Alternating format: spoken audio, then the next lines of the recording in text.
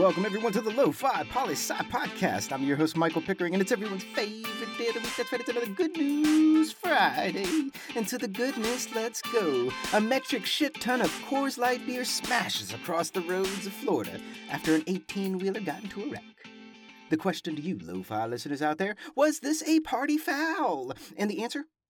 Hell no, it's just Coors Light. And do you have a Twitch account? Do you even know what Twitch is? Well, if you're a gamer or a streamer or both, you know what we're talking about. You know what Twitch is. Well, as of now, it appears that Twitch, owned by Amazon, is going to start banning all, or maybe not all, just some gaming in the form of roulette, dice, slots, and streams of other gambling that you could, go and do online gambling with. I mean, basically, some Twitch streamers had started their own virtual casinos for anyone to go into their own stream and just start betting. But now Twitch is saying, nope, not anymore. At least for some places, like in the United States, the ban starts in October.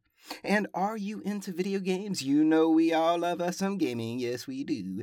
Did you like any of the Grand Theft Auto adventures? Were you a Vice City person? A GTA 5 person, perhaps? Well, then I'm sure you've already heard the news that hackers got into the game developers Rockstar's Slack messaging app and then infiltrated their way into downloading over 90 videos and pictures of the next game, Grand Theft Auto 6. For real, people. In the gaming community, this is big news. And if you didn't know, the gaming community is a multi-billion-dollar global industry and the most profitable piece of media/entertainment ever put out? Was it a movie? Was it Titanic? Or was it Avatar? Or was it, the Avengers Endgame with $2.8 billion? No.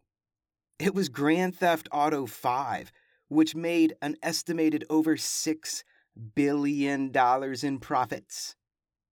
I mean, come on now. If you didn't know, now you know.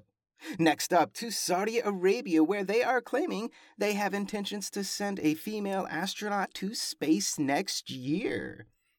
Side note, Saudi Arabia just gave women the right to drive in 2018, and they regularly discriminate against women's rights still today, but now they are sending a female astronaut to space next year?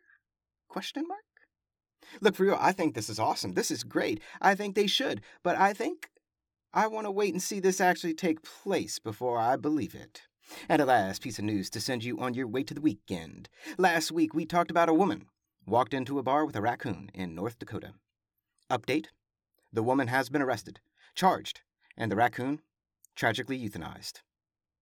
WTF, people. WTF. Help the effort. Save the North Dakota raccoons. And that's it. I'm done. I'm out for the weekend, but you know where to find me. Check out today's blog on LoFiPoliSci.com. And always remember that Lo-Fi Poli-Sci is more than just me. It's the we that we be.